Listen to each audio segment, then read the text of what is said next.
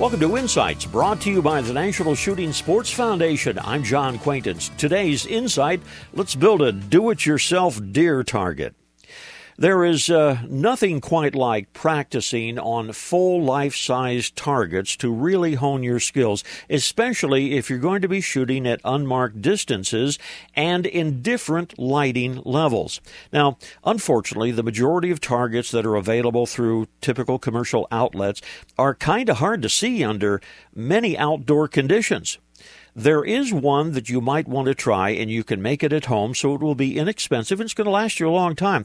It is, basically what you do is you get a life-size template of a deer. You cut it out with, let's say, 1/4-inch plywood.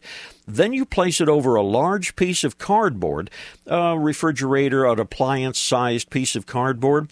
The perimeter of the cutout, you spray with black paint, flat black paint. You create basically a 2-inch border around the silhouette of the deer image.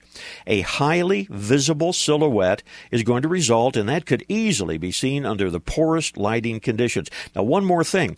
You pencil in the vital areas, but at a distance, an unknown distance, the line becomes invisible, and that forces the hunter to pick a shot that is relative to the deer's position and the anatomy instead of aiming at a black dot. This is John Quaintance.